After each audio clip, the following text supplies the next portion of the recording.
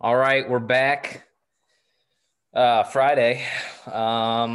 Give me the date. Well, wait, nope, don't give me the date. I'm gonna guess it. February 8th. Uh, not too far off the 12th. Ah, Almost Valentine's Day. what? What the hell? Almost what? Valentine's Day. 214. Ah, oh, gosh. Well, it's one of those things you forget about. It's like I saw an SNL sketch a while back where they make fun of CVS. Did you forget about Valentine's Day and get your Yes. girlfriend something small, like a Ninja Turtle gift card with chocolates in the CVS aisle next to the dog food? Well, CVS is the perfect place for you. Um, but we have an exciting guest today, do we not? Oh, it's I would say it's maybe the most different from any guest that we've had, but it is definitely fun. We're gonna steamroll the movement to get me on. we okay, it's time to get this trending. It really is. We're just gonna start tagging yours with other popular hashtags and really put you on. Yeah, look, I might as well say before we get started, the first thing I did when I turned 18 was buy a scratch off. I don't know if I've ever told you this story, and then send in a Survivor audition video. I've been doing this 9 years. I was 18, I'm now 26. I So mean, the first thing I wanted to do when I turned 18 was buy the perfect meatloaf pan because in the infomercials you can only be 18 or older to call. yeah. So I always told my parents whenever I turn 18 I want to buy the perfect meatloaf pan. I Okay. didn't I So didn't do it, but I'm so glad that I'm 27 now and can still buy anything on an infomercial that I want. It's pretty crazy. so later this year when we start creating merch, we have three t-shirt ideas. Meatloaf pan, VHS combo, and don't be a drunk dad. We got three of them in the bank. You're welcome. Just so everybody can learn about my weird, interesting life that Yeah, probably I think probably both doesn't need to two be of those said. three t-shirt ideas are from you, and then the other one's just from Olivia. So shout out Olivia. So hot take six. Do we understand Monday morning headlines? All the same mumbo jumbo. I, we'll obviously talk about weekend grab bag as well. Mishposh of sports we might find interesting. There's not a whole lot really that sticks out on the calendar, to be honest with you. Ooh, Maybe you feel different. oh, I do. It's the granddaddy of them all. The Daytona 500 is on Sunday. Oh yeah. Okay. I mean, I'll watch the Daytona. Sure. Yeah. Why not? Nothing like Um, a good super speedway to kick us off, like we've done for the last, I don't know, however long Daytona's been running, 50 some years. well, this is the only place you're going to get NASCAR Premier League coverage and Survivor talk. But let's dive right into it. Hot take six. Your turn, right? My turn. Okay. So I've actually had this guy in my hot take six before, but I'm going to bring him back just because of recent developments, and that's Deshaun Watson. Mm. And my hot take originally was that he would be a Steeler, but my hot take now is that he's going to have to remain a Texan. This is one of those very weird situations where the owners, GMs, coaches, everyone around that organization is going to try to flex everything that they have to keep him around, and it's not going to matter. So this is going to be, and I don't really have a prediction for how this pans out at the very end. But the closest thing I can equate it to maybe like a Le'Veon Bell situation, where you're basically being paid to stay at home or I suppose Le'Veon Bell was not paid because he did not sign his tag, but still, I mean, Deshaun Watson's under contract, so I mean they are going to have to pay him. They can fine him though, with team what's the word I'm looking for? Team regulations or team rules, they could fine him, but I don't know. I think this is turning into one of those ugly situations where he is undoubtedly going to remain a Texan, and it's just not going to be good. Um, I don't see this ending well on either side. Kind of like how DeAndre Hopkins is just continually trolling the Texans now. Mm, Deshaun Watson will have his day too. Yeah, that's a hot take. I mean, I don't think he's going to stay a Texan. I mean, they just fired, one of their key front office guys yesterday, right?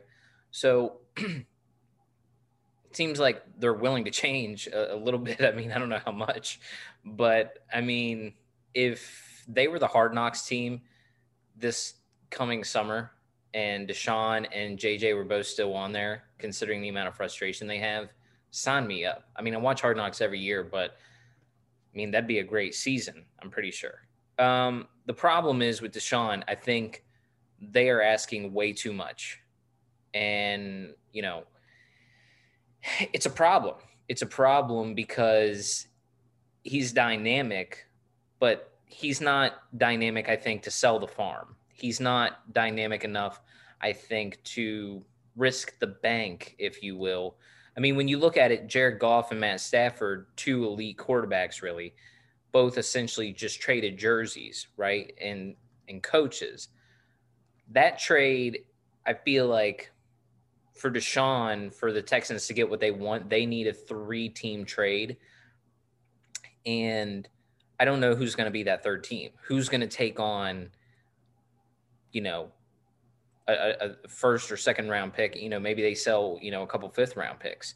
But we're going to get to that stage here very, very shortly, right before March, right before the league calendar year starts, where teams are going to start trading to get rid of cap space and free up some stuff before the draft. Also, hey, I know it's kind of a wild, wild take, but Urban is a rookie head coach in the NFL. He's never done it before. If I was him, I would walk in to the front office and I would say, hey, why don't we trade the first round pick and get Deshaun and a guy that we know is established? And look, Houston's taking the gamble there, right? But they're going to take Trevor Lawrence. And if Trevor Lawrence turns out to be as good as everyone thinks he is, because no one's thought this highly of a quarterback since Andrew Luck, why not? Maybe that's a hot take in itself. Well, I'll tell you what's weird is it seems like recently with the draft, and we'll be back down this road a few times during the course of this show.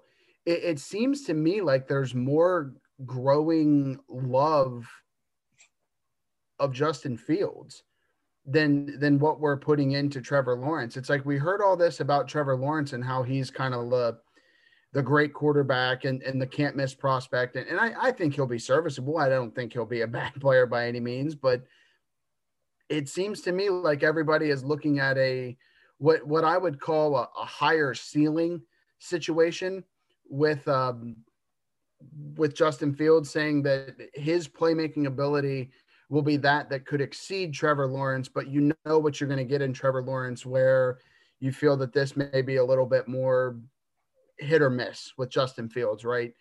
And I don't know how I feel about that. I don't know if I draft based off ceiling or the consistency, but it's the quarterback world is a weird world right now. Well, that transitions into my hot take, and we can just combine these really.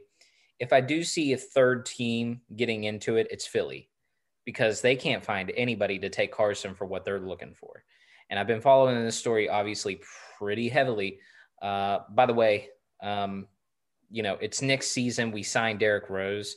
I can't believe we went back down that road because he was on our team. That was the Knicks minute. Jimmy Butler tried to sell a foul that wasn't as hard as he made it look, but that's great video. That's a great video. It's so frustrating to watch because he clearly knows what he's doing. And never mind. I don't want to get into it. We don't play again until Thursday, whatever. Wait, today's Thursday. Okay. What I'm losing track of things. No, I mean, the problem is I think Philly and Houston both want too much for what they want to give up. And Philly's case is, my hot take here is that Carson might actually find himself on the outside looking in. I know a couple weeks ago I said, he could be Super Bowl MVP in the debut of this segment. I still think he might find himself on a Super Bowl team as a role player. Mm-hmm. But if you look at the big picture of things, Sean's wanting out of Houston, Carson wants out of Philly. Why don't we put both of those together and then find a third team? And why don't we make the trade happen? Why not Jacksonville? Why not Indy? Maybe San Francisco. San Francisco, it seems like at this point, they're trying to unload a little bit of that Jimmy G contract because it looks like they have a little bit of buyer's remorse. And I see you smiling on the other end. Maybe you think the same thing. I don't know who's going to come out on top when we get to the draft, because I think both of us at this point, now I know you said Deshaun's probably going to stay in Houston, but my feeling is before we get to the draft, both of these quarterbacks are going to be traded and someone's going to end up not happy, I don't think. I mean, someone's going to end up not happy because of exactly what you said, buyer's remorse, because the NFL is this weird quarterback carousel of places where, we could sit down and do this, but there's infinite opinions on this, right? There is an echelon of quarterbacks that are basically untouchable, right? That are in this. I mean, if you just look at 2021, the upcoming season, Patrick Mahomes, I'm not going to run through them all, but like the Patrick Mahomeses, Aaron Rodgers, Tom Brady, those guys aren't going anywhere. They're kind of the guys that are untouchable in sense, but doesn't it feel like this is a year that a lot more teams have a quarterback, I don't want to say issue, but more maybe quarterback questions than normal? When I see people, I obviously follow a lot of Steelers accounts. There are people that are like, oh, well, who do you think is going to draft a quarterback before the 23rd pick or the 24th pick when the Steelers pick the first 23? I'm like, I don't know. I think you could make a case for almost every single one of those teams having to draft a quarterback, maybe except a couple. But I mean, there seems to be maybe 5 or 6 teams that don't have quarterback questions, but everybody else is in a little bit of a limbo. Is that not wrong? No, I don't think that's wrong at all. I wonder this, though, because we obviously have different opinions on a good bit of stuff, but then there's a lot of things that we agree on. I mean, that's one reason, we are doing the show. Is great sports show. Yeah, that's one reason we're doing the shows, because we kind of see eye to eye on a lot of things, really. I wonder if you feel the same way as I do. I feel like Jimmy G, he's average enough to get you like 5 or 6 wins, but he's not good enough to get you to the playoffs. Because if you look at that team, the way it's built, he didn't really get them to the Super Bowl. He kind of played the game manager role, and it was a very heavy run the ball. Defensive line was obviously extremely stout when they got to the Super Bowl, just last year. I don't think he's the answer. I do think he's good enough to be a starting quarterback. I almost feel like he could end up being a journeyman here in a year or two, where he finds himself bouncing from team to team. I don't necessarily disagree with that either, because when they went to the Super Bowl, I guess it's 2 seasons ago now, was it Mostert set like the running back record in the NFC Championship game for yards? Yeah, Raheem Mostert. And I mean, if you look at it, they do a lot of play action with George Kittle. And I mean, why wouldn't you? I mean, the dude's an animal. Yeah, but I mean, don't you think a lot of quarterbacks really could throw it to George Kittle? I mean, that's kind of the way I look at it too, because there's often a conversation of the quarterbacks making the receivers better or vice versa. But I mean, George Kittle, I think you could pretty much put him anywhere and have anybody throw him the ball and he would be good. I mean, that's kind of the same sentiment that I would have for a guy like Travis Kelce. I mean, they're just good players, but it certainly helps whenever you have a good quarterback throwing you the ball. But I don't know. I think this is going to be I think we could maybe see a lot of quarterback changes before we go into before the 2021 season. And I mean, look, even if Deshaun Watson, to go back just a second, remains a Texan, they're still going to have a quarterback difference, because he's not going to start. He's not going to come to camp. He's not going to participate. He'll just eat the fines. I mean, that's just the reality of it. And there's going to be a lot of differences in Carson Wentz. They say he's going to go to the Colts, but they also have these different, I mean, 'tis the season of speculation in the NFL. 'Tis the season of speculation in the NFL. Certainly, after the Super Bowl, now everyone is, craving something as far as news, which is probably why the Russell Wilson news is as prominent as it is right now. I don't know if you have that on my list or your list. I didn't have it on mine, but just to touch on that too. Does Russell Wilson really want out of Seattle, or is that just a report to stir things? It just, but it also leads to that point too, that even in a certain environment where Russell Wilson, who was the MVP of the beginning of the season because everybody couldn't believe couldn't get a vote, is also now a proposed question mark. It just seems like we're in a very weird time to be a quarterback in the NFL or a team that needs one. Yeah, I mean, I guess the last thing in talking about Russ, I mean, it's crazy. I feel like that's almost like a strong arm position. Like, hey, we need to get more weapons than I already have around me. I mean, I have DK in the backfield. On the outside, excuse me. I have Chris Carson in the backfield, but we need to get another piece or something, maybe a more prominent tight end. Mm-hmm.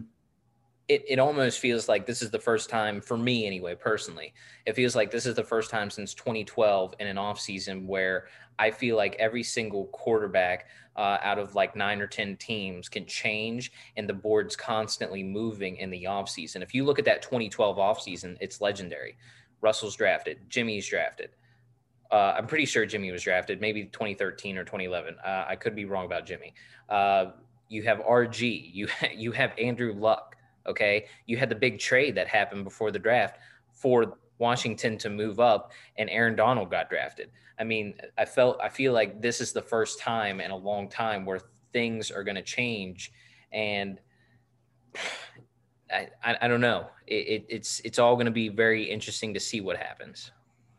Yeah, so I think Jimmy G was 2014, if I'm not mistaken. But your point is well taken though about the quarterbacks, because I remember before that draft, the conversation was a lot around how deep is this quarterback class. And I Tannehill. mean, right, Tannehill was in that draft, Kirk Cousins was in that draft, Nick Foles, the legendary superstar Brock Osweiler was in that draft.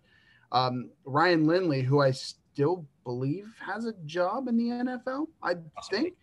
And Brandon Whedon, which that's 6-1. But anyway, I mean, so a lot of guys that were serviceable during their time, and certainly guys that helped win game. I mean, Andrew Luck is, he retired early, and we can understand why. But Russell Wilson, Kirk Cousins, Nick Foles, Ryan Tannehill. And throw Andrew Luck in there, RG3 in his first season. I mean, those are guys that have won games for teams. So if you go into another deep draft class like we may have this year, or there's just a lot of quarterback turmoil on the outside, we're in for a fun off season. Yes. So my second hot take is actually revolving around quarterbacks as well, not necessarily the quarterback carousel of sorts. But a report came out today that Matthew Stafford played through multiple injuries in his final Lions season. And I'm just going to say it. I think Matt Stafford is the toughest quarterback in the NFL all time. That's my take, because I remember the NFL Films cut of him basically separating his shoulder. It's the longest uncut clip in NFL Films history, where he injures his shoulder, goes off to the sideline, comes back in, and basically wins the game on a last second throw. I think it's from 2012, 10. It's a while ago. But I don't know. I mean, the dude has taken so many hits and has stood up to them, and obviously played through a lot of injuries. Now, I think you could make the argument too, and I'm sure a lot of old heads would come at me and say, oh, well, it's not the same that it was in 1980 when these guys were getting hit by these guys and this. But I mean, that's fine. You can make the argument that the guys from the 50s and 40s are tougher. I mean, yeah, they didn't play in anything, but they're also getting hit by dudes half the size of the guys that are playing now. So I don't know. I think Matt Stafford is a very underrated quarterback in terms of NFL history, because he's been laid up in Detroit for the first 11, 12 years of his career. Yeah, that was actually the Brady Quinn game. It was 38-35. And I remember Scott Hansen. I'm pretty sure that might have been his second season of Red Zone. They kept going to that game, and I was like, why is he going to this game? Oh, they're just scoring up and down the field. And it is a crazy clip, because you see him holding his arm, and he finishes the game. Brady Quinn also went off in that game, which is a crazy thing to say. Um, all respect to Brady, but couldn't believe that those two quarterbacks were going back and forth. No, Matt is tough. The problem is, and we've talked about it before, he didn't really have coaching in Detroit. Outside of Jim Caldwell, who did he have? I'm almost positive Jim Schwartz was the coach for some of those years. Then Jim, you had Matt Patricia. He's not going to have to deal with breaking kneecaps with Dan the Man Soup Campbell. But it's crazy that he had Megatron and he had some of the pieces that he had in the running back field. Guys like Tony Scheffler on the outside, guys like Golden Tate. He never, was able to get, over the hump. But if they would have given Jim another season or two, I'm sure he would have got back to the playoffs and made it over that wild card round. The toughest quarterback of all time, I don't know about that. I will say I've seen some clips. Saw a clip the other day. Warren Sapp hitting Steve Young in a game in like the mid 90s or late 90s. It looks like Steve Young should have lost his head. Like he's going down and Warren's knee literally snaps Steve's head back. Like it's a vicious clip. So it's a different game, just like the NBA was in the 90s compared to today. But he plays through injuries. He's one of those quarterbacks who plays through injuries, I feel like, no matter what. Well, that could also, if you play through injuries, that could also hurt your team as well. So, there's an argument to be made on the other side of that too. It's funny you bring up the old clip of Warren Sapp, because I was talking today to somebody, we're talking about old school NFL, and one of my all-time favorite players for you NFL gurus out there is a cornerback from the 50s and 60s. His name's Dick Lane, referred to as Night Train Lane. He would be a great corner in today's game based off of size, because I think he was 6'3". He was a big human being. But if you know your NFL history, you know that the NFL was starting to put in face masks right in around the 1950s, right around the time he came in the league. So basically he would just tackle people by it, because there was no rule against tackling against the face mask by then. So basically he'd just run up to somebody, grab them by the face mask, and just throw them on the ground. So, the argument about being tough is kind of, based on eras too, right? There's certainly nobody getting tossed around by their face mask every single play too. But the other quarterback I would put in that, and, maybe I'm just picking with my heart again, Big Ben is one that I would put in that. And honestly, I would probably put Tony Romo in that too, to come back from as many injuries as he did to continue playing. I don't fault a guy for having two broken collarbones, or, if it was two or one was I don't know all the injury details, but, these guys that routinely play through injuries, come back and have that higher pain tolerance, you have to have respect for them. But you're right. That is really a different game. Nobody's really getting their head taken off anymore. Quite the same, but Joe Burrow might have to be on that list here soon too, if he keeps taking the hits he took last season. Yeah.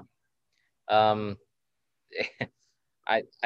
want the XFL to come back sooner, by the way, because like watching like tough players, it's like, I don't know if you watched the XFL when it came back, it was 10 times better than it was the first go around, but those guys take massive hits. I don't know. That was a random thought by me. Sticking with tough, but this is kind of the opposite end of it. Hot take is, what's the NBA doing? The NBA is still going to play the All-Star game. The voting's getting ready to close soon. Guys, what are we doing? We're on. Obviously, they had to do it when we had Vermonti on. He said it, the best. It's coming down to getting this money. And that's exactly what it is. So they had to fit in the season when they did. And it's been brutal for a lot of the players, especially LeBron. I don't know if you saw him speaking the other day. He's mentally and physically exhausted, rightfully so. And a lot of these players are, because they're doing back-to-backs. They're doing 3 back-to-backs in a row some nights. NBA players aren't built for back-to-backs or, three-headed back-to-backs. Those are things that they build the season around so they don't have to do that. I feel like they should not play the All-Star game. If they're not gonna, even if they have limited fans, which I'm imagining they will, why not just delay it? Give the players the 4 or 5 days off, let them rest. Because a lot of those players, not a lot, but I would say what, 12 to 15% are going to end up playing in the Olympics this summer, as long as they plan, plan to go on. And they're going to have to play exhibition games before that. Put it this way, imagine a guy like KD who he gets done the season. Let's say they go out in the Eastern Conference Finals or even the finals, okay? That's not going to finish till June or July, okay? Because of the modified season. Now I got to get ready to go to Tokyo and play like 3 or 4 exhibition games. I feel like it's just not a smart business decision. Maybe it is about just simply getting money. But I mean, if anything, if you're going to play the All-Star game, don't do dunk contests. Don't do 3-point. Like, give players rests. And but I don't even know if it's set in stone yet if NBA players are participating in USA basketball. I think it's going to be, but give them a rest. Yeah, well, here's one other thing that I think of with that too. So, do you remember that stretch? I mean, I guess it still kind of happens, mostly because he plays in every single Super Bowl. But do you remember that stretch there where Tom Brady would pretty much get voted to the Pro Bowl every single year, and he would just say, "I'm not playing in the Pro Bowl." Yes. Why not just do that? Why not just say you're not playing in it?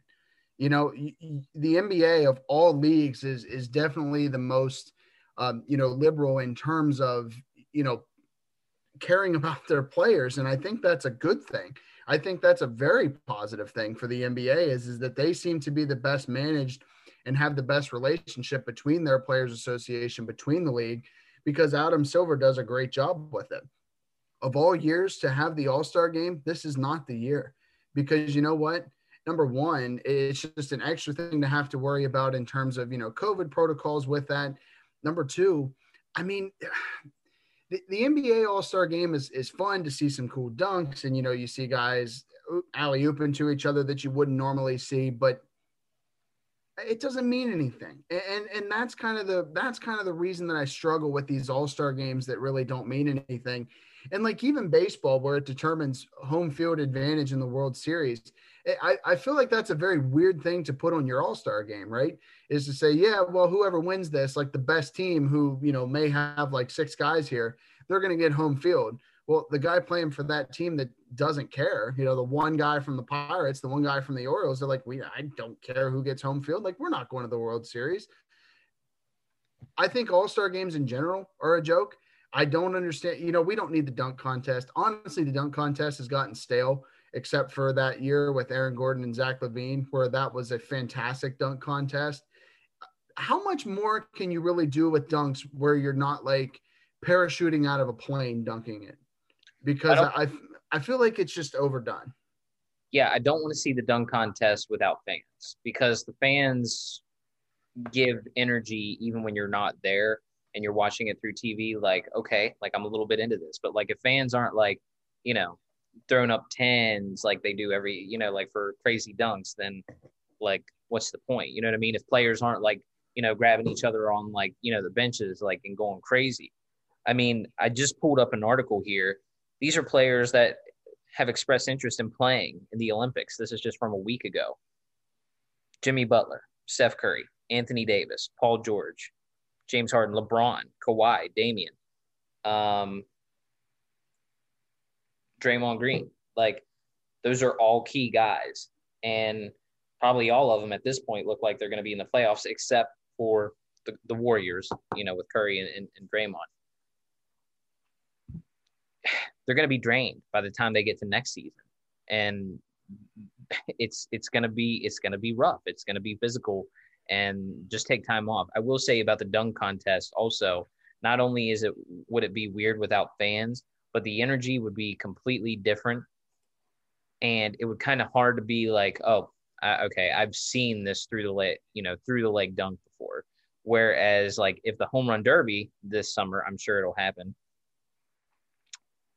The home run derby doesn't really affect my mood, because I feel like ever since they switched it from the 10 out format to the time clock, where I was actually at that Nats Park for the time like clock format, it's so much. It's almost like it flip flopped, where the Derby used to be boring to me and the dunk contest was exciting. Now it's completely flip flop. So, yeah, I mean, I feel like the fans don't necessarily add the same element to the home run derby that they do the dunk contest in a loose sense, because you're right. The one big thing about the dunk contest that I always like seeing is, somebody throws down a great dunk and everyone kind of goes wild. That's the fun in it. So, and I don't know. I don't feel like the dunk contest is what it used to be. Maybe I just don't watch it as much, and I don't, I don't recognize all the players anymore, but it just doesn't seem to have that same appeal. So I'll if this was a buy or sell, I'd be selling the All-Star weekend and the and the dunk contest. I don't need any of it. What was the year that Blake Griffin jumped over a car and like hit the car on the way? And I was very against that. it was 2011 where he jumped over the Kia. Yeah, because everyone's like, "Did you see he jumped over a car?" I'm like, "Well, I mean, he hit the car on the way, and his legs stayed on." I don't think he jumped up. Look, I don't know. It's it's not my area of expertise, but I'm sticking with the players this year. You gotta give them a chance to rest, and even if it's just a couple of days off in there, give them an opportunity to not have to play. All right. So my last hot take has to deal with the NHL. This is one that I think some fans are going to be very excited to hear, and one that I think some, may not even really care about because they don't like hockey. I think this year the Toronto Maple Leafs will not only win a playoff series for the first time since 2004, I also think that they are going to go all the way to the Stanley Cup final. I think that a shortened season definitely benefits a team like this, where they have the opportunity to, play a couple, back-to-backs. It's similar to the NBA in that regard, but I'm going to give it to the Leafs to go all the way to the final this year. I think that they really have a team that can do it. They have firepower, so let's do it. Okay. Well, let's talk about that, because that's nuclear hot take. I don't see that happening at all. I mean, look, Austin Matthews is great on the outside. Jonathan Tavares is a great like addition in that lineup. Goalkeeping's been great, but I mean, I'll never forget it. Probably the craziest collapse I've seen in sports. It has to be top like 10 for me, is watching the series between the Bruins and the Maple Leafs, where they collapsed, and especially with the Bruins were down 3-1 in the third period and ended up winning the game 4-3 with like 9-10 minutes left. That's one of the craziest things I've ever seen. It might help them though, where they don't feel like they have the pressure, because Canada's still, and especially Toronto, still a hockey town, even though the Raptors won the NBA title. Mm-hmm. Obviously they're huge into basketball as well in Toronto, but they still love their hockey. I actually think on the opposite side, excuse me, I actually think Vegas has a chance of winning the Stanley Cup the way things sit right now, because if you've watched any of Vegas's games, they play with such smoothness with the division set up, and it's working out in their favor. Mm-hmm. They're having a lot of 5-3 matchups. They're getting points. It's kind of crazy that we're only 2 or 3 months away from the season ending, only maybe 2, I think, right? It ends in April, maybe May. It's going to be interesting down the stretch. Also, Philly has played well. Pittsburgh can't seem to get the puck out of their zone and move it across. I don't know. I mean, there's a lot of interesting teams. It feels like too jumbled at this point, really, to make that prediction. But yeah, I mean, nice hot take. Well, the thing is I feel like this is similar to our quarterback conversation earlier, where we talk about there's tiers of teams. And I mean, certainly as you look through the divisions here and you just talk about the top teams, I mean, Tampa's 9-1-1. Surprisingly, Florida's off to a hot start at 7-1-2, which is better than what most people expected. From the East, I think the two, in my opinion, the two favorites, Boston and Philly, are not surprisingly as good as they have been. And you're right, Vegas is certainly there too. But I think Toronto has a benefit that the Canadian division this year, or the North as it's being called, that division is a little bit weaker in the sense that the Jets are off to a good start, but they're not necessarily the same team that they've been. Calgary is a little bit weaker, and of course Vancouver and Ottawa aren't up to par right now. So they have a benefit of playing some easier games. Now that can either go one of two ways. That either helps them in the playoffs where they have an opportunity to really turn it on, or it hurts them that they haven't seen that top level of competition, because in a year that it's not like any other, which I'm sure we've all heard that more times than we care to admit in the past 365 days. This is going to be interesting because of it, because you're going to see these matchups that you wouldn't normally see. And, if they remain on the top, they're going to draw a favorable matchup against, what would be like a 4 seed in that regard, or a fourth ranked team from a different conference. But I don't know. This might be the year of the Maple Leafs. I won't say that I'm rooting for it, because if it's not the Penguins, it doesn't necessarily matter in my eyes. Of course, if Vegas wins, Marc-Andre Fleury wins another one, and the city of Pittsburgh feels forever indebted to him for a lot of reasons. But yeah, I think Toronto's off to a hot start. I think Toronto is right now maybe my favorite to win the cup. I would love to see what a championship parade would look like in Vegas, just scenery wise.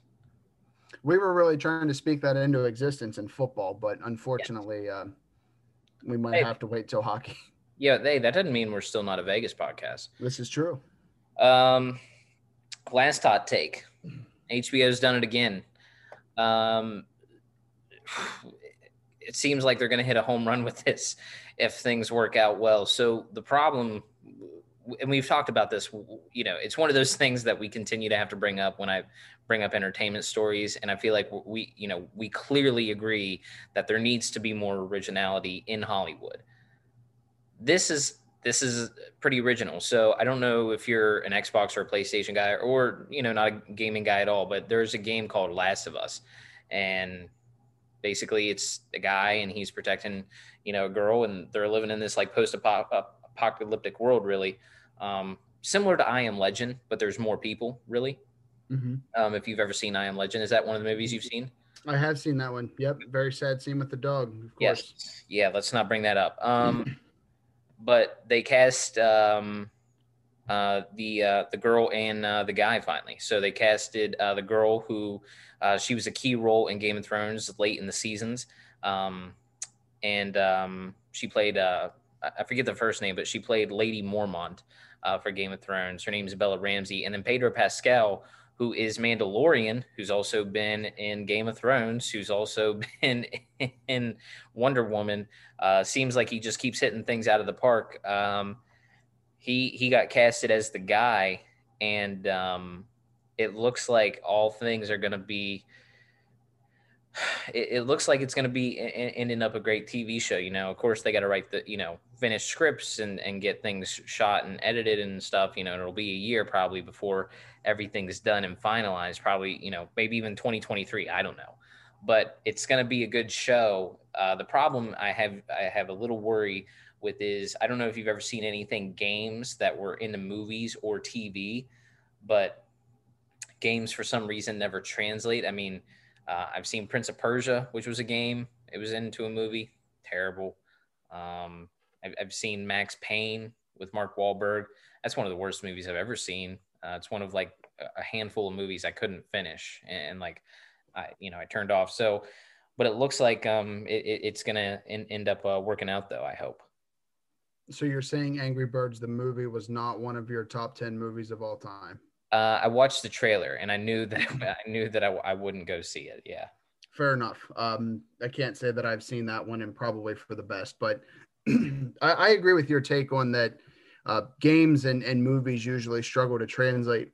And I think it's because even though there's overlap of the enjoyment of both of those, oftentimes, I mean, people like video games, people like movies. I don't think that's two weird things to like at the same time, but I think it's because you're writing scripts for just completely different audiences. Even though again, it's not mutually exclusive. It kind of is in the sense that, when you're writing a movie script, you're trying to make everything make sense and come together. And you're doing the same thing in a game, but you also factor in the gameplay element, which is what makes it fun for the user. Now, I mean, with everything that they've changed in games the last 10 years, you actually have to buy stuff, whatever that is. But anyway, you really, it's two different user experiences, because with the movie, you're supposed to be drawn in for that 2 hours or however long it is, and you don't want to lose that interest. Where in a video game, the lapse in entertainment, if you will, is kind of you playing the game, because you want good storylines with it. And I know, like, a lot of war games, they get talked about with that often. Call of Duty, or the campaign mode is I suppose what they're called. But people say, they're like, oh, that was really good, that was great, but the lull in the action of that script is you playing the game, because you're basically doing. I think that this can be done. I don't think that we're going to see this trend continue forever, and I want to see something like this work. But you're right. The trend of history tells us that video games and movies are not something that are meant to be combined, but there has to be something that bucks the trend eventually. Yeah, and the benefit of this is it's going to be TV. So where, you can have 8 to 10 episodes to stretch it out, and they're probably going to be an hour long. And you have Pedro Pascal, who, I know you're not a Star Wars guy. Promise me over the summer during the dog days of summer, when I know you're obviously a big Pirates fan, you at least watch one episode, maybe two. Let me know what you think, and if you don't like it, I'll stop talking about it to you. But he's a good actor, and then they have someone good who is from Game of Thrones that is going to be playing the girl. You know what I mean? So that's the benefit of that. It's kind of interesting. Later this year, they haven't released a trailer yet, but I know that it's happening. It's going to be released in like October or November, supposedly, is Halo. There's there's a Halo TV show that's like live action that is going to be on Showtime. That seemed like one of those things that's like hard to translate to film or TV. You can't do it with every single game, or you set yourself up for failure. You got to do the right things, and it's hard, because, like you said, you're playing the story, and it almost seems like at times, if you've ever seen any of those video game movies, that they're not grasping the concepts that made like the game hugely popular and putting it in the movie. Mm-hmm. Well, and to your point, it is hard to do that, because again, what are some of the most popular games? When you look at games that are extremely popular, you're talking about, I know sports games are obviously popular, but you can't make a sports game into a movie. You can't make NBA 2K into a movie. You want to know why? Because they're playing NBA games every single night. We know what that looks like. It's the same with Madden. Now, when they bring college football back, it'll be the same thing with that too. And I think the one that you can, and I'm hesitant to say something like Halo would work, but I can see where you would try to do that with the storyline. It kind of goes with like the war games too. But I think the appeal of something along the lines with war movies is that the accuracy of what happened is correct. And that's what people seem to care about. So you almost have to find a video game in some senses that doesn't necessarily have a realistic equivalent that you can write that story based off of it. And maybe that's why something like this could work, because you are kind of left to the imagination. And even if it follows the gameplay specifically, you're talking about two things that, again, are not mutually exclusive, but you have to combine together because the elements just aren't there otherwise. Yeah, I think the last thing I'll say about the whole thing is the I'll see, of course, I'll end up watching Halo just to see, you know, is it something worth watching, right? That's what Mhm. I do with any TV or movie. But Lisa Joy and Jonathan Nolan, who are executive producers and writers for Westworld, one of the best TV shows that I talked about on last episode that I've seen in, quite a while. It's up there. They're unless it's still not in development, they're going to do a Fallout TV show, but they're going to base it around the Fallout game, which was the most previous one, which is where it took place in West Virginia. Mm-hmm.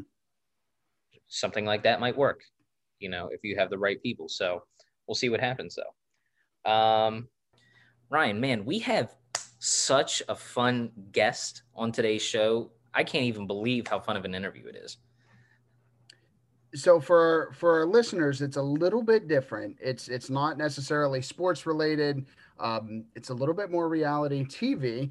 Kelley Wentworth, who was a contestant on Survivor 3 different times, comes in, talks a little bit about the show. So for those interested in Survivor, you probably remember Kelley if you've watched it routinely. But even if not, it's certainly just a fun interview to get a little behind the scenes on the show, talk about what it's really like, but also go into, we always got to talk sports too. So, but it is a very fun interview, and we hope you guys enjoy it as much as we did. And now, our interview with Kelley Wentworth. All right, we now welcome on 3-time Survivor contestant and reality TV star, Kelley Wentworth. Kelley, thank you for joining the Two Ryan Sports Show today. Hi, thanks for having me.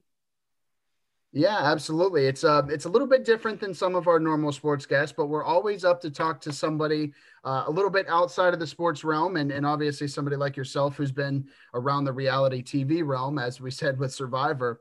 But just kind of getting into it here, maybe this is a question that I'm sure you've been asked before, but being on Survivor multiple times and having the opportunity to compete multiple times, what would you say was your favorite season or maybe even favorite challenge that you were able to get into during your time on the show?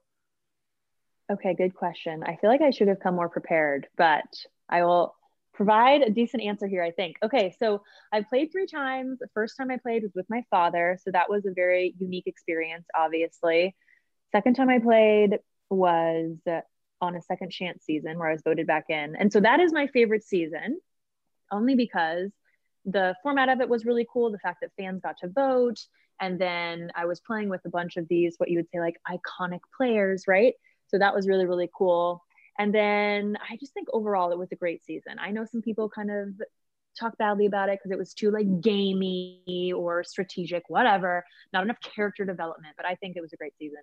And then my last season, I mean, that was just a dumpster fire. So yeah, forget that one ever happened. So Kelley, I'm not going to ask you the bathroom question because that's such a boring Survivor question. Okay. Okay. We know that I'm a big Survivor fan here. I have a feeling I know the answer to this, but what's the worst night of sleeping? It has to be that Cambodia during the downpour, right? Like by far. Yeah. So anytime that it rains, it's very, very bad because there is no protection. I mean, we do these shelters where you have a few palm fronds spread across the top, but it doesn't help with all the rain that still comes through. So any night that it rains, there were a couple of horrible, horrible nights in Cambodia. There was also a really, really bad night in Edge of Extinction. It was in the beginning. I think it was on maybe day 2. It was really stormy. I just remember laying there and there was water like dripping into my ear.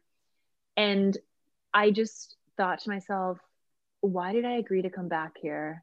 This is actually the worst thing ever. So yeah, any night where there is rain is bad. But I will tell you, the bamboo is also awful to sleep on. So it got to the point middle of the season where I just started sleeping by the fire because the dirt is actually more comfortable than the bamboo in the shelter.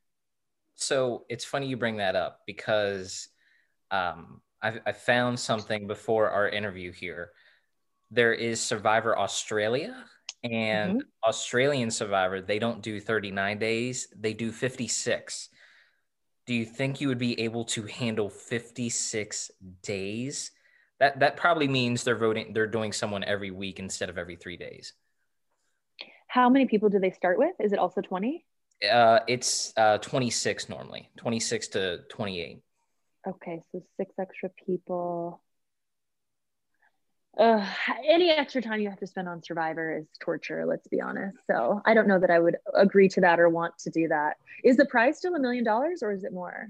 It's 500,000. Oh yeah, no, I'm out. I'm out. Forget that. No, no, more time and less money. That just is not good. That doesn't make sense. No. Mm-mm. Not enough water in the year to make the extra five or No, the that's less not enough $500,000 incentive. worth it, right? Mm-mm. After taxes, forget it. That's not worth it. No way. No, I don't blame you. I don't blame you with that. I'm sure that the money is nice, but still, you're taking a chunk of that out. Well, obviously with your career on Survivor, we know you're a competitor and you like the edge of competition. I was reading up on you a little bit here on the internet, and the internet never lies about anything. It says you're a Never. big Scrabble fan. You're a big I Scrabble love fan. You love board Scrabble. Oh my games. God. Yes, I love board So games. Yep. what's your go-to big word in Scrabble? Because I feel like as an avid player, you have to have those words that really work in those letters, right? Oh my gosh, you're so putting me on the spot. Okay, confession, I don't have a go-to big word because I just let the letters that I have in front of me speak to me. And whatever they're saying, that's what I go with. So, I just try to make sure I get those big letters in there. Like you want to get the points right. So the X's, the Z's, if you can make that work, and also the double ups, that's when you're really winning at Scrabble. So that's usually what my strategy is. I haven't played in a while. That's the problem because of this whole pandemic thing. I can't really get around family or do things. So it's been a bit. Sure. You can play. Are there any other games that you kind of go to with go-tos in board games, or is it just Scrabble? Is that kind of the top tier in your opinion? Okay. Scrabble's amazing. I also play Yahtzee. I play Okay. dominoes. Big Yahtzee guy. Okay, good. Have you ever played Pass the Pigs? Where you have the No, two little please pigs and you throw them, and the way they land, you get points? That's not a real game. Yes, it is. Look up Pass the Pigs. Yes, it is. I didn't realize I was going to have to take notes in the interview, but okay. Pass the pig. All right, here we go. It's just these two little tiny pigs, and then you throw them like dice. And when you throw them, the way they land, they have a snorter, and they have there's different names for the way they land, and you get 1.5 points. But then if they touch each other at any point, then your points are completely zeroed out. It's very fun, actually. It's just a fun way if you're just want to do a quick game. It's fun to do. Well, so there you go. Now I have a new game to look at. I guess my favorite game is probably Ride the Bus. That's always a good one. What is that? I've never heard of that before. It's just like a card Your game. turn to take notes in the interview. Yeah, what is this? It's basically just like a card game. I'm sure Ryan's played it too. And basically, you flip the card, and if you're wrong, you take a drink. That's pretty much what it is. Oh, it's a drinking game. Yep. Okay. Yep. Well, Ryan, how old are you? I am 26. Okay, I'm almost 35. So when you get to your 30s, you got to tone it down on the drinking games because otherwise it's just not good. It's not good for the next day. It's not good for the next week. So I'll check out the game you're talking about, but I may have to pass because I don't think I can handle it. So hunger on Survivor and Ponderosa. I'm curious because I feel like every day I'm trying to not eat as much just so I can prepare myself for the lucky call of being on Survivor. So I'm starving myself sometimes. Don't do that. No. How real is the hunger, the scoop of rice? And then when you get to Ponderosa, because you've been to Ponderosa once, I think you were on there as Extinction too, if I believe. When you get to Ponderosa, you see yourself in the mirror and you're like, oh my gosh, look how tan I am, all those kind of things. And then you just devour whatever is put in front of you. What is the satisfaction and the dissatisfaction between the two? Yeah, that's okay. This is a good question. So when you are out there, we really do not get food. I don't know why some people seem to think we get secret candy bars handed to us or dinner served to the beach. We don't. What you see is literally what we get. We get a little I say bucket, but whatever, you get a bag of rice to start on each tribe, and you have to ration that because that is supposed to last you the whole game. So if your whole tribe runs out of rice on day 35, there's no more rice. Like, you don't get any more. I remember on season 38, everyone was so mad because I was like, we can only do 2 coconuts full, like scoops of rice per day. And people were like, no, we can do more. And I said, no, we can't, because this is part of the game. So yes, you're very hungry. Sometimes you can catch fish or clams or things like that, but it's few and far between. And then when you get to Ponderosa and you've been starving, same kind of deal with a challenge, actually. You just eat whatever you can and you feel sick, obviously. Because I'm like, ooh, Oreos, ooh, pizza, oh, I want ice cream. It's like, imagine not eating for so long and then you're just stuffing your face with every bad thing. And that's why a lot of contestants, when they get home, gain a bunch of weight, because your body, right, like, it's been adapting to not eating. And then now you're just completely stuffing yourself and you're not doing it in a healthy way. It's not like you're like, oh, I'm going to eat salads now and get back to eating normally. No, you're eating everything. Like, I would hide Kit Kats in my purse. My husband would be like, what is this? And I'm like, that's my Kit Kat. Like, it's so bad. So yeah, you go from eating nothing to completely just stuffing yourself with anything and everything. Actually, that's probably my last question. When you get home, a lot of people say that it's more of adjustment of not just the hunger, but like actually sleeping on like a real bed, and just the schedule of things, because your body's so used to being out in the heat, out in the, the rain or whatever. You're in Fiji for, 44 days of filming because they don't know who's going to end up winning. Which one was the tougher part? You mean the food or the like sleeping or right. time change? Yeah, like just like your schedule, like when you came back.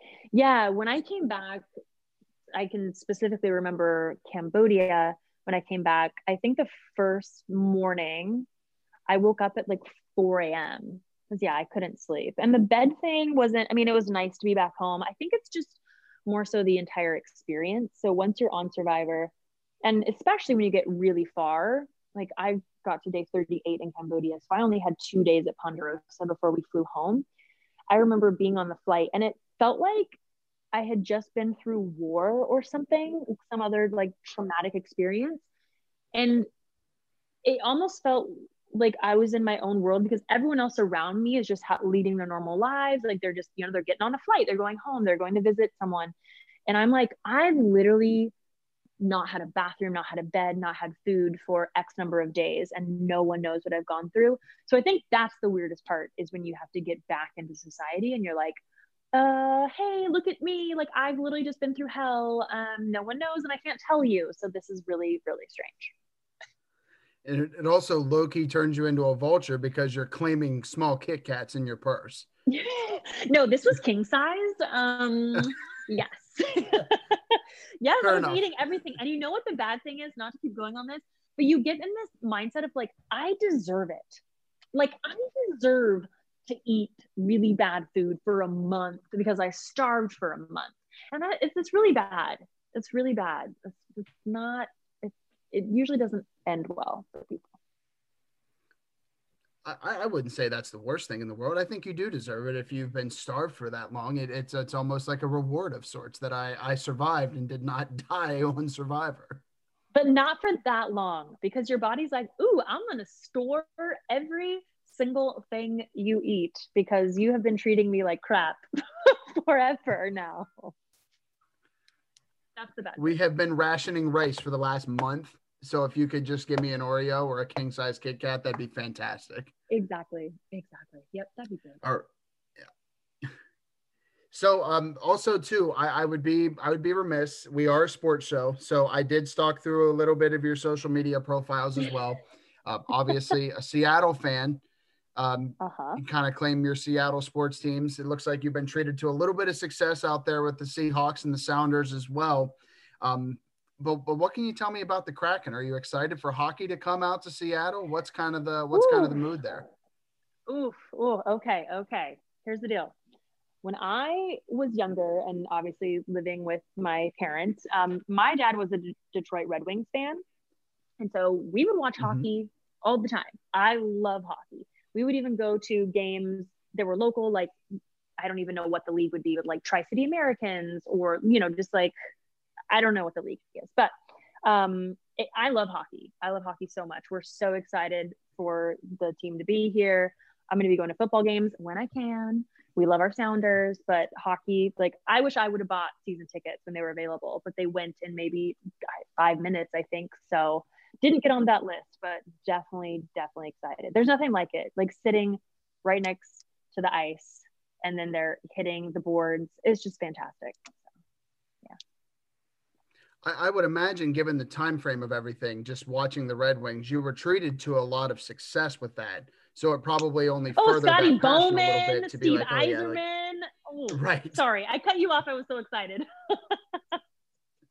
No, you don't have to. Look, I'm not going to lie to you. I'm a Penguins fan. We're in West Virginia, and I have it on my phone here, watching it as we do this. So I'm a big hockey fan too. I get it. We get up for our guys, and that's how it works. Okay, good. You understand. But yes, I had many good years. Yes, definitely. I think Shanahan was there during that time. Like I said, Scotty Bowman, that was great. Yeah, a lot of good years for sure.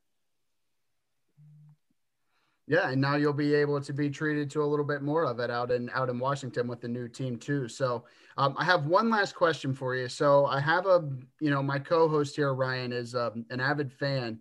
You know, what can we do to push him along? What can we do to see this man on Survivor? What's kind of our next step here that we can do to push that process along? I've told Ryan before, it's really just, I mean, you have to submit a video, obviously. I know Ryan has submitted videos before. I have given him tips before. I think one thing to keep in mind, you can't get discouraged. I know some people that have applied 10, 15, 20 times and been called on their last time submitting a video. I know some people that have applied once and been called. So if it's a dream, you just have to keep chasing it. I think if you've submitted multiple videos and it's not working, you need to change it up somehow. And that's really all you can do. There are only so many spots, and they're always trying to figure out the best cast for a season, depending on the theme. And you just can't get discouraged. You really can't. You just have to keep trying. That's the best advice I can give. That's all I got, really. I wish I could say I could do more, but unfortunately, that's all I got. Well, now that I know there's Australian, if I don't get on American, I might just have to apply for Australia. I don't know if you can do that. Do you have to be a citizen to apply for Australian Survivor? Sure How does that work? But you can't bring the dreams down. You can't bring the dreams. I'm not trying to crush your dreams. I promise. Look, Ryan, let me tell you. You get out there on Australian Survivor, I'm afraid you may not come back, because I've seen what they have down there in the outback as far as bugs and animals. So you might want to stick to the regular one, so you're not quite as eaten up whenever you come back. So might recommend that. But hey, we're gonna keep working on that dream, Ryan. We appreciate your input, Kelley, with that. So we'll keep pushing that dream along. I'm not fit for Survivor. I like to eat Oreos every day, so it's not really a dream of mine. So, but anyway, Kelley, we really do appreciate you coming in, talking to us a little bit about your experience on the show, talking a little bit of sports with us as well. We hope that as you keep going throughout your life, you get back to some soccer matches, some football games too, get to see family again, that everything goes well, that you stay safe, stay healthy. Maybe we'll talk to you again down the road sometime soon. That sounds great. Thank you so much. It's been fun. Ryan, how many times do I tell you that I listen to music in the shower? Probably enough where you're sick of it, right? I mean, I like to do it too. I mean, that's the best place to do it. That's a concert shower is the best. It's the only concert you're seeing right now. And it's also the best concert you can give too. Yes. And, you're a party of one, and, you get to listen to whoever, shuffle, pick your stations, have a blast. I mean, the endless, actually, fun fact. I want you to take a guess who I was listening to for my shower, music shower today. Daughtry. Well, Daughtry was one of them, but I was listening to Seether. Okay. Seether and Three Doors Down, yeah. And where I do that is on my favorite service for music, Amazon Music. Yeah, I can get down with a little bit of Seether too on Amazon Music. That would be I might actually have to go back and listen to a little Seether now. I try to give a different band every time because I have a big shuffle of my playlist. And actually, I have a new artist that I've been listening to, somebody that I didn't know about until a couple of days ago. His name is Aaron Jones. It's Ayron Jones. Just released a new song last week called Mercy. It is a fantastic song, a little bit of an ode to a kind of bluesy rock type deal. But I fell in love with it. First listen, I was like, okay, I'm an Aaron Jones fan now. Who knew that? But you can listen to Aaron, you can listen to Seether, you can listen to all of your favorite genres and artists on Amazon Music, and you will need to sign up today to do that. So use the link, getamazonmusic.com/2RyanSports to sign up today so you can listen to all of your, again, favorite artists, favorite genres, make some playlists, get it in there, try some new music, listen to some Aaron. If you've never listened to Seether, check out some Seether. I'll give you some song recommendations because I love Seether. So check us out.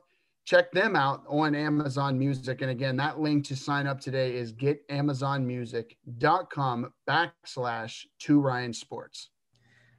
Man, that was such a fun interview. She Scrabble. Scrabble. Yeah, and now I have I still have a note on my card here. It's pass the pig, so I gotta look that up now too.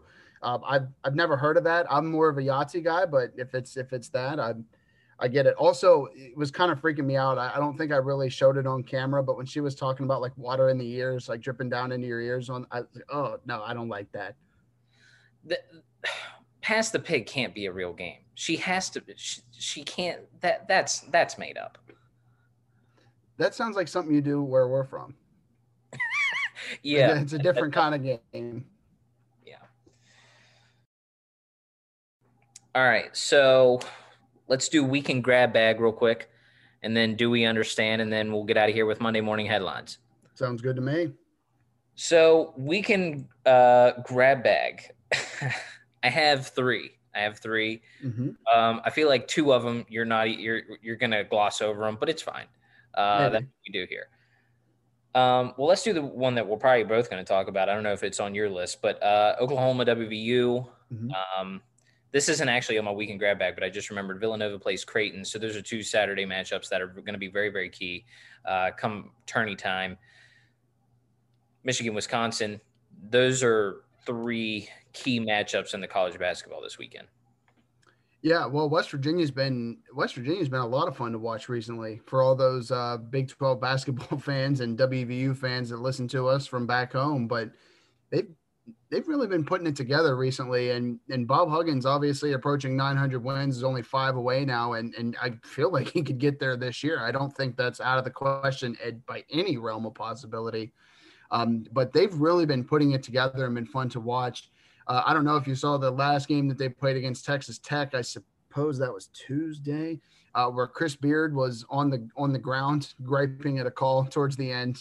Kind of a funny scene, but yeah, I'm back in on WVU basketball. You know, they went through a little bit of a lull there with Oscar Tshiebwe drama, and now that's all over and we've moved on from that, and the guys have kind of gotten back and rallied around each other. It seems like it's good to go. So I've been enjoying watching them, and they've beaten some good teams too. It's not like they're just beating the lower end teams.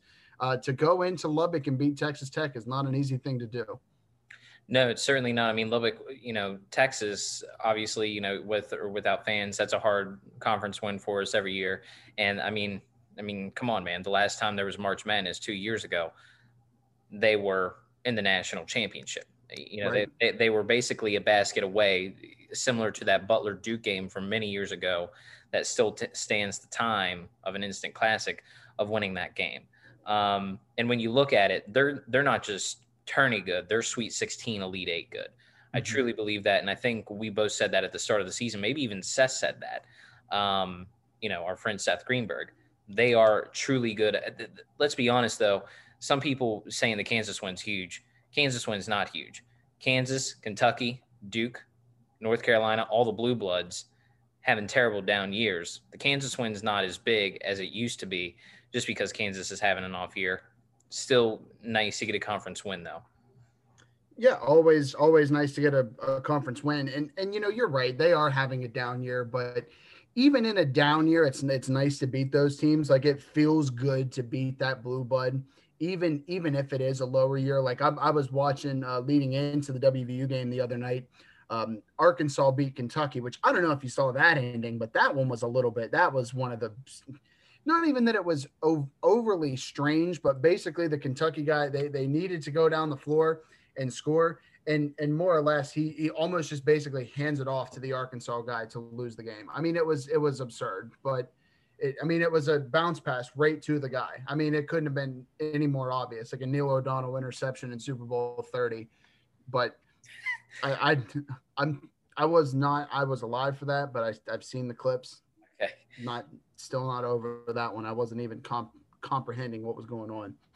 Um, Yeah. But yeah, it feels good to beat those teams, though. Even in a down year, it feels good to beat those power programs.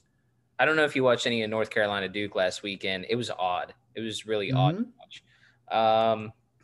Then my other weekend grab bag. Hey, Leicester City versus Liverpool, 7:30 a.m. Get your coffee. I mean, look, man, I told you that I'm going in the Premier League trap. Like I'm going into a rabbit hole. I love watching Premier League. I don't know what it is. Man City plays Tottenham. Maybe it's just like the early Saturday morning sports. I mean, they've always been doing early Saturdays, like when you're on the East Coast anyway. Even if West Coast, it still airs for you. You know what I mean? But I think I just like waking up and having sports on that are live. I think that's why I've really started to bond with Premier League. And I've always loved Australian Open. I don't know if you've seen any Australian Open. Last night there were some fantastic matches. Although a lot of players, we're not going to get into it, but a lot of players are given extreme grief over the fact that the rules that the Australian Open had for them before they could play matches. And I get that because a lot of the top ranked players on both sides of the brackets right now are out, except for, guys like Nick Kyrgios, who's one of the top tennis players. Of course, Serena's still in there, so you still got a couple top players. But yeah, I mean, I think I just love watching Premier League. I don't know. Yeah, I mean, it's something to kick the day off. It's kind of like I always think of that, when the NFL plays in London, you get those like 2 Sundays a year where you start watching football at 9 a.m. on the East Coast. And I mean, it makes for a long day, but it's fun. And that's my kind. Now they could make it better by not giving me like the Jaguars and Vikings every year. They could put a game over there that I might actually care about. Of course, the one time they gave the Steelers the London game, they lost. So maybe don't do that, but to the Vikings actually. But anyway, yeah, I think it's fun to get up and have a full day of sports. I mean, that's kind of what weekends are for, right? Either you're watching cartoons and just chilling or watching sports. So why not go for it? Yeah, I think that'd be the only time it would be terrible to be a West Coast sports fan is like early 7:30 Eastern kickoffs are, I think, fine for some people if you're a soccer fan. But imagine being up at like 4:30 trying to watch like, Liverpool play and you're, a huge soccer fan, or like the Australian Open, typically goes into like 5 or 6 in the morning. It's like 2 West Coast time. Right. So that's probably the only like sporting events in the off season that happens. But yeah, only place you're going to find Australian Open and Premier League coverage here. Oh, what about NASCAR? Because that's part of my weekend grab bag. I know we're all big NASCAR fans here, but obviously the Daytona 500 is this weekend, the kickoff of the 2021 season. I'll give my winning prediction on the Monday morning headlines, but of course the Daytona 500. If you don't watch any other races this year, the Daytona is always kind of the kickoff. It's always fun. I'm a big fan. I'm weird when it comes to NASCAR because I watched a good bit last year with the pandemic, but I like super speedways and I like short tracks. It's the strangest combination because super speedways are fun and that drafting racing is fun, but short tracks are fun too because it's a lot of bumping and a lot of just, they call it Rubens racing, and that's really what it is. But I love it. Daytona this weekend, looking forward to it. But also before the Daytona 500, they're airing a documentary on Dale Sr.'s legacy in the world of NASCAR and his kind of impact that happened throughout his NASCAR career. but also after his NASCAR career. So for those who are not big NASCAR fans, you may even though still recognize the name Dale Earnhardt and Dale Earnhardt Sr. So it's been 20 years now that Dale Earnhardt Sr. has been passed away since his on-track accident in 2001 at the Daytona 500. And I'm actually looking forward to this documentary because I read an article about Dale Sr.'s passing and kind of the impact that it had, but also the legacy that it's brought. It's been 20 years since there's been another on-track fatality in the NASCAR series. So even though that this was a very unfortunate moment, it's brought about some positive changes. And I don't know if you saw the crash last year at the Daytona 500 where Ryan Newman slammed the inside wall, flipped up on his top, and was hit driver's side at 200 miles an hour by, I believe it was Corey LaJoie, but that detail doesn't matter. The first immediate thought that went through my head, as morbid as it sounds, is, I mean, he's dead. He has to be dead. Nobody gets hit driver's side 200 miles an hour and survives. But point being is if you can survive that, it really gives you hope that, we're in the right place as far as safety when it comes to a very high speed sport. I don't want to sound stupid, but you asked me Premier League questions here recently. Sometimes what's the difference between this team and that team? What's the difference between a short track and a super speedway? Awesome. So, some of this comes from my first love of NASCAR, like this. Super speedway is something like Daytona or Talladega, where it's a 2.5 mile or 2 mile track. So a lap would be the 2 miles around the track. Short track is like Martinsville or Bristol, where it's about a half mile around the track. So it's much shorter. And the speeds are a lot different too, as you can imagine. So if you put 40 cars in a half mile track, they're, doing about 90 to 100. But in a super speedway, you're getting up over about 200 miles an hour. And they run different. So NASCAR also has, and I don't know all of this in depth, but NASCAR has different packages too that they run with these cars. Because on a short track, you're obviously not going to race the same way that you would on a super speedway because of the length of the track. So these cars are just designed a little bit different to run on super speedways. So if you watch the race on Sunday, you'll see a lot of like draft racing where cars basically nudge up on each other and kind of almost clip to a bumper, and they just try to draft cars behind them and make passes that way. Where it's much different on a short track, but maybe that's getting into it a little bit too far, but basically just the differences in size of track. Okay. Yeah. I mean, sure. I'll watch Daytona, I guess, for maybe 9 or 10 laps and, maybe probably turn it off. I mean, I do watch the Daytona when I know that it's on, and sometimes I forget that it's on. It's just one of those things that I don't always, put in the calendar, but I know it's there. Yeah, sure. I mean, on Valentine's Day, nonetheless. What better way to show love than watch the Daytona 500? I mean, I didn't even know it was coming up, man. I had no idea either thing was coming up.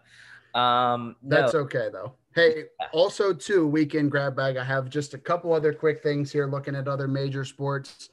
Steph Curry's been on a tear recently. I know that I know that you said that Golden State may not be in the same place that they would be this year, but he really looks amazing the last, 3 or 4 games. Now they play let me try that again. They play Brooklyn this weekend. Also some good matchups in hockey as well. Tampa Bay, Florida, Colorado and Vegas on Sunday, the late game. That'll be a fun one to watch with superstars Nathan McKinnon, but also Washington and Pittsburgh in hockey too. One of my favorite rivalries in the sport. Always a fun game to watch. Always a tight matchup. Sunday at 3, Washington and Pitt. So it'll be a little bit of a switch with the 500 and a little bit of hockey too. Yeah. Washington, Pittsburgh is one of those things I wish I miss fans for, I agree. It doesn't matter if there's fake crowd noise.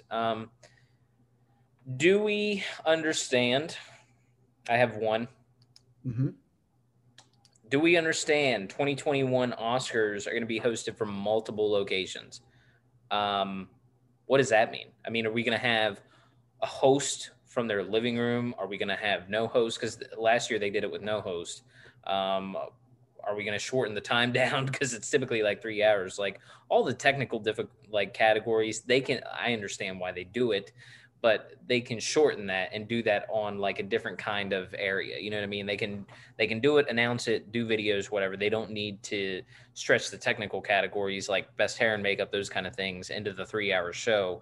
Give me the main ones. But then again, I guess if they just gave you the main ones, it'd probably only be like an hour and a half, 2 hours, whatever. But do we understand? I think more than anything, what this is going to tell us is what celebrities have good internet. I mean, if you go through all the Zoom technicalities and then somebody just starts to get and they see the little your internet connection's unstable type deal. Now, obviously, I'm used to seeing that where I'm from, but they may not always be used to seeing that on a higher bandwidth place. But uh, I, I think award shows are too long anyway. All of them are. Every single award show is way too long. It's drawn out to a point where like you said, you really get into technical categories, and I think the same way with the Grammys too. Like there's so many performances, and it feels so drawn out and extended for no reason. When the point of the show is to really just give the awards and recognize the talent. But I'm going to be 100% honest. Just in general with entertainment, I don't always put a lot of stock in award shows either. Especially something like the Grammys. I'm a big music guy. I've said on this show multiple times, like rock and metal is my wheelhouse. They don't even show that category. They don't even show the metal category on the Grammys. So why would I care about something that they don't care about when I listen to? I don't know. It just, you're not going to tell me what to like based off of what the industry tells me to like. But I will say that with the Oscars, though, it's led me to watch some movies that I may not have seen otherwise. So I think that's at least one benefit of it, where necessarily the same wouldn't be true of the Grammys saying, oh, you have to listen to this pop artist. I think I'll pass. At least the Oscars gives me something to kind of categorize and say, oh, that movie sounds like something I would like. Why have I not heard of that? Yeah, I've seen the Best Picture winner for the Oscars since like 2011, like the movie that's won Best Picture. Mm-hmm. I did see Shape of Water, which is a very strange movie. I turned it off like an hour and like 20 minutes into it. Like it was good, but it just wasn't for me. But I understand why it won Best Picture. I haven't seen the last two though, which are The Green Book and Parasite. Although Parasite, I hear, is phenomenal. It was like added to Hulu like 2 weeks after it won Best Picture, and it like shattered streaming records for the amount of people that flocked to Hulu to watch it. It's actually still in my queue in Hulu. It's one of the things that I want to watch. I was very weirded out though the first time I watched it. Of course, I know it's a Korean movie and that the language they speak Korean.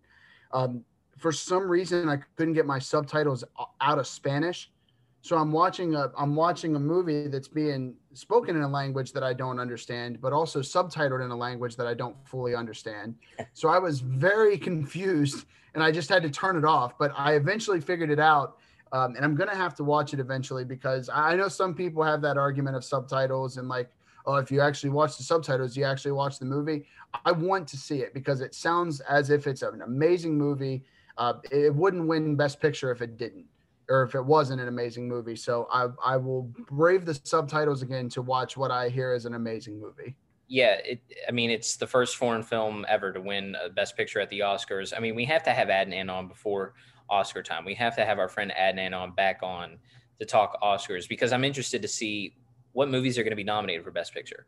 Mm-hmm. I mean, when you think about it, 2020, it's an odd year for it. What really came out? What really came out? You know what I mean? Like even the movies that went and did the strategy to on demand or streaming services, what really came out? Nothing where it was like, ooh, got to see that. Maybe Wonder Woman, but that's not going to be nominated for an Oscar. So heard there's a lot of Netflix movies that are looking at making a run at the 2022 Oscars. Yeah, they're oh, dude, don't even bother. They're in the like the second or third week of the week cycle, and I just refuse to watch the first two or three.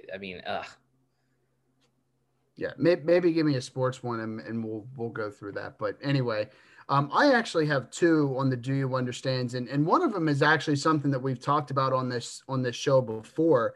But I actually finally got around to watching it. Also on Hulu, we always stick with our streaming service friends. I watched the documentary on Britney Spears. Oh, you did? Yes, I did. The like the hour and a half thing on Hulu with the New York Times or whatever it is. Really just to kind of bring it back into the light here, because I finally went back and watched it. I don't want to get too much into this, but can we understand? Can we just put this to bed right now, everybody, that the media and everybody surrounding what happened to her is what ruined her? It was not her going crazy. It was is that pretty much everybody in the world ruined her by basically sexualizing somebody who was 18 years old and just being very strange about it. So I can't seem to understand why that was acceptable. I know we've become more socially aware in the last 5-10 years now. How was that okay still in 2000 though to do that? I don't know if I understand how it got that bad that we just didn't even realize it. This is going to shock you. This is the first time you've seen something and I haven't. Oh, but yeah, but I've heard that. I know you're for people. pumped. Yeah, Ryan's doing a fist pump right now because like he has an entertainment thing over me. I'm going to try to watch it. I'm going to try to find it. I hear it really just doesn't tell her side of the story from what I hear. She actually, I don't know if you follow her on any social media, but she posted something on Instagram basically saying that we don't know the ins and outs of a person's life. And she posted an image on her Instagram about performing Toxic, one of her most popular songs, obviously, from 3 years ago at some show, and saying that, we don't know the person's life inside and out. And look, man, it's weird. She's been in the spotlight since she was like 16, bro. Like she's been out there, and she dated Timberlake. She did, the Hit Me Baby One More Time, like all the early, Britney Spears stuff, and she dated Kevin Federline, which I feel like part of the media tearing her down a little bit is because she did marry Kevin Federline. Because like Kevin Federline was literally, oh, who's this guy? Like who, you know what I mean? He's not an actor or a big celebrity. Like why is she married to him? And she then was like a judge on one of those like talent shows. So she's had a rough road. It's a shame that what's happening. Obviously we don't know her, but I would hope to think that she controls her own social media. I don't know if she does though, but I feel like that post that she put the other day was the first time in a while it was like, ooh, okay, maybe she has some say. But anytime she posts something, it's always the same exact thing. Same exact thing. It's very cryptic and very strange. And when you watch the documentary, you can let me know what you feel about it too. But you're right. It doesn't tell her side of the story. And that's the thing about documentaries. And I've said this before here is that documentaries are kind of slated to basically only tell you one side. And a lot of times, and certainly that's what you're going to get when there's a party that's not participating in the documentary, is you're going to hear everything negative about it, but you're not going to hear necessarily what they have to say about it too. So I get that, but I don't know. I mean, everybody talks about her meltdown in like 2007 and they're like, oh, she shaved her head. I can't believe it. What do you mean? Well, I mean, the paparazzi is basically sitting on top of her car everywhere she goes. She can't go anywhere without people basically being all over her. I don't blame her. I don't blame her at all. I may not be as big into the music now, but just on a personal level of just being a human, leave somebody alone. Maybe don't be a creepy stalker type person. And that's the wrong way to put it. I mean, they're getting paid to do this, but I don't need to know that much about a celebrity's life. I don't need to know what they got at the Mexican restaurant down the street. Doesn't matter to me. So maybe we just take a page out of that book, huh? I think that was after all the Kevin Federline stuff too, like when she shaved her head and like, I don't know. Yeah, I don't blame her at all. Well, my last, do you understand? One other one that's been making its rounds on the internet. I'm sure you've probably seen it. If not, I highly encourage you to look it up. Is the lawyer cat? I feel like that's all I have to say. So my question with do you understand is, do you understand how it got to a point that you put a cat filter on yourself? Because I've been using Zoom for over a year. And I mean, I've had my arm sitting on something and like my cursor will go somewhere or like, the mouse will get a little errant, but never have I clicked anything to a wormhole or a rabbit hole to the point where I'm like, oh, I'm a cat now. So how did that happen? Do you understand even remotely how that could happen? It makes zero sense. Like, what was the thought process, and the fact that he's a lawyer and it was during like a trial, like some sort of trial that was happening. Why not just do what other people have done and put like Bahama background, or favorite city background, those kind of things. Like, I've seen that all the time. What was the thought process in him just like simply putting a cat? And it wasn't like a funny cat. It was like a weird looking cat. Yeah, I don't understand. So I'm looking through it now here. So just give me a moment.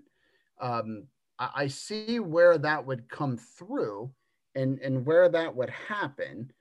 Oh, snap.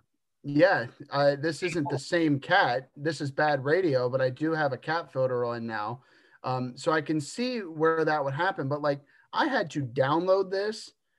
I had to apply it. I had to like bring it on.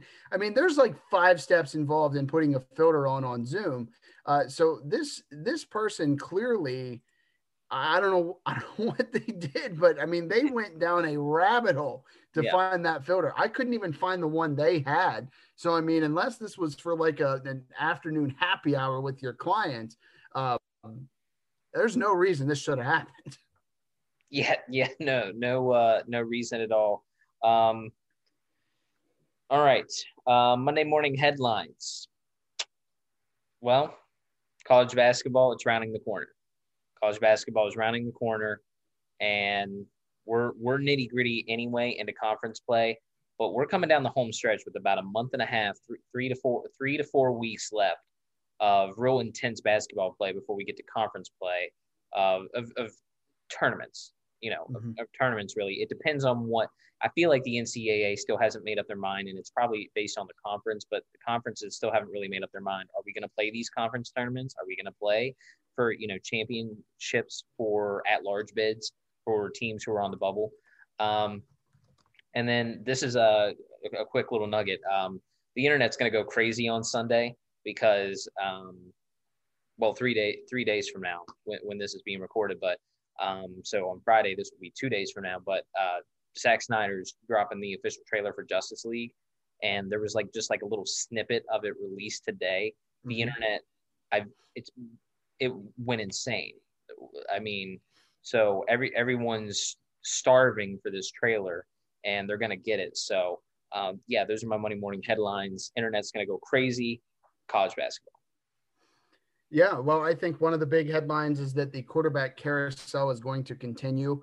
We're only going to see more reports about quarterbacks and trades, and we've talked so much about it on the front half of this show.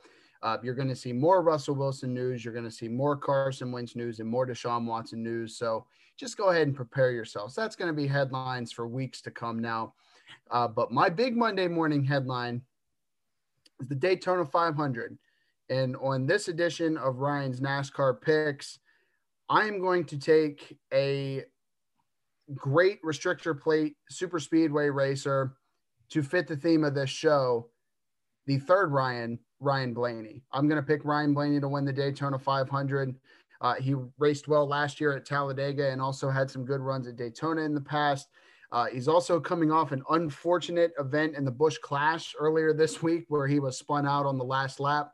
Not entirely his fault, but he is a great super speedway racer. Again, raced well at Talladega last year, and I think Ryan Blaney is going to take home the Daytona 500 this year. All right. Well, we'll exchange messages on that, I guess, over the weekend about Premier League and Daytona. But if they want to hear all these interviews and, upcoming segments and, guests, where do they do this, Ryan? Yeah, so you're going to find us on Apple and Spotify. That's where our show is. Most of you have probably found us on there, I would assume, but Apple and Spotify, Two Ryan Sports Show. But if you're keeping up with all of the latest news and episode drops and announcements, of course, you can subscribe on Apple and Spotify, but we also have our social media accounts, Two Ryan Sports Show, on Facebook, Twitter, Instagram, and TikTok. So again, that's the Two Ryan Sports Show on Facebook, Twitter, Instagram, TikTok. talking about all the latest sports news. We'll do quick one-off videos, but that's where we're posting all of our episodes too.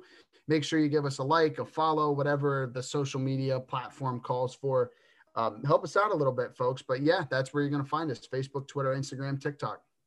And we'll see everyone on Tuesday. Have a good weekend, guys. Yep. Have a great sports weekend.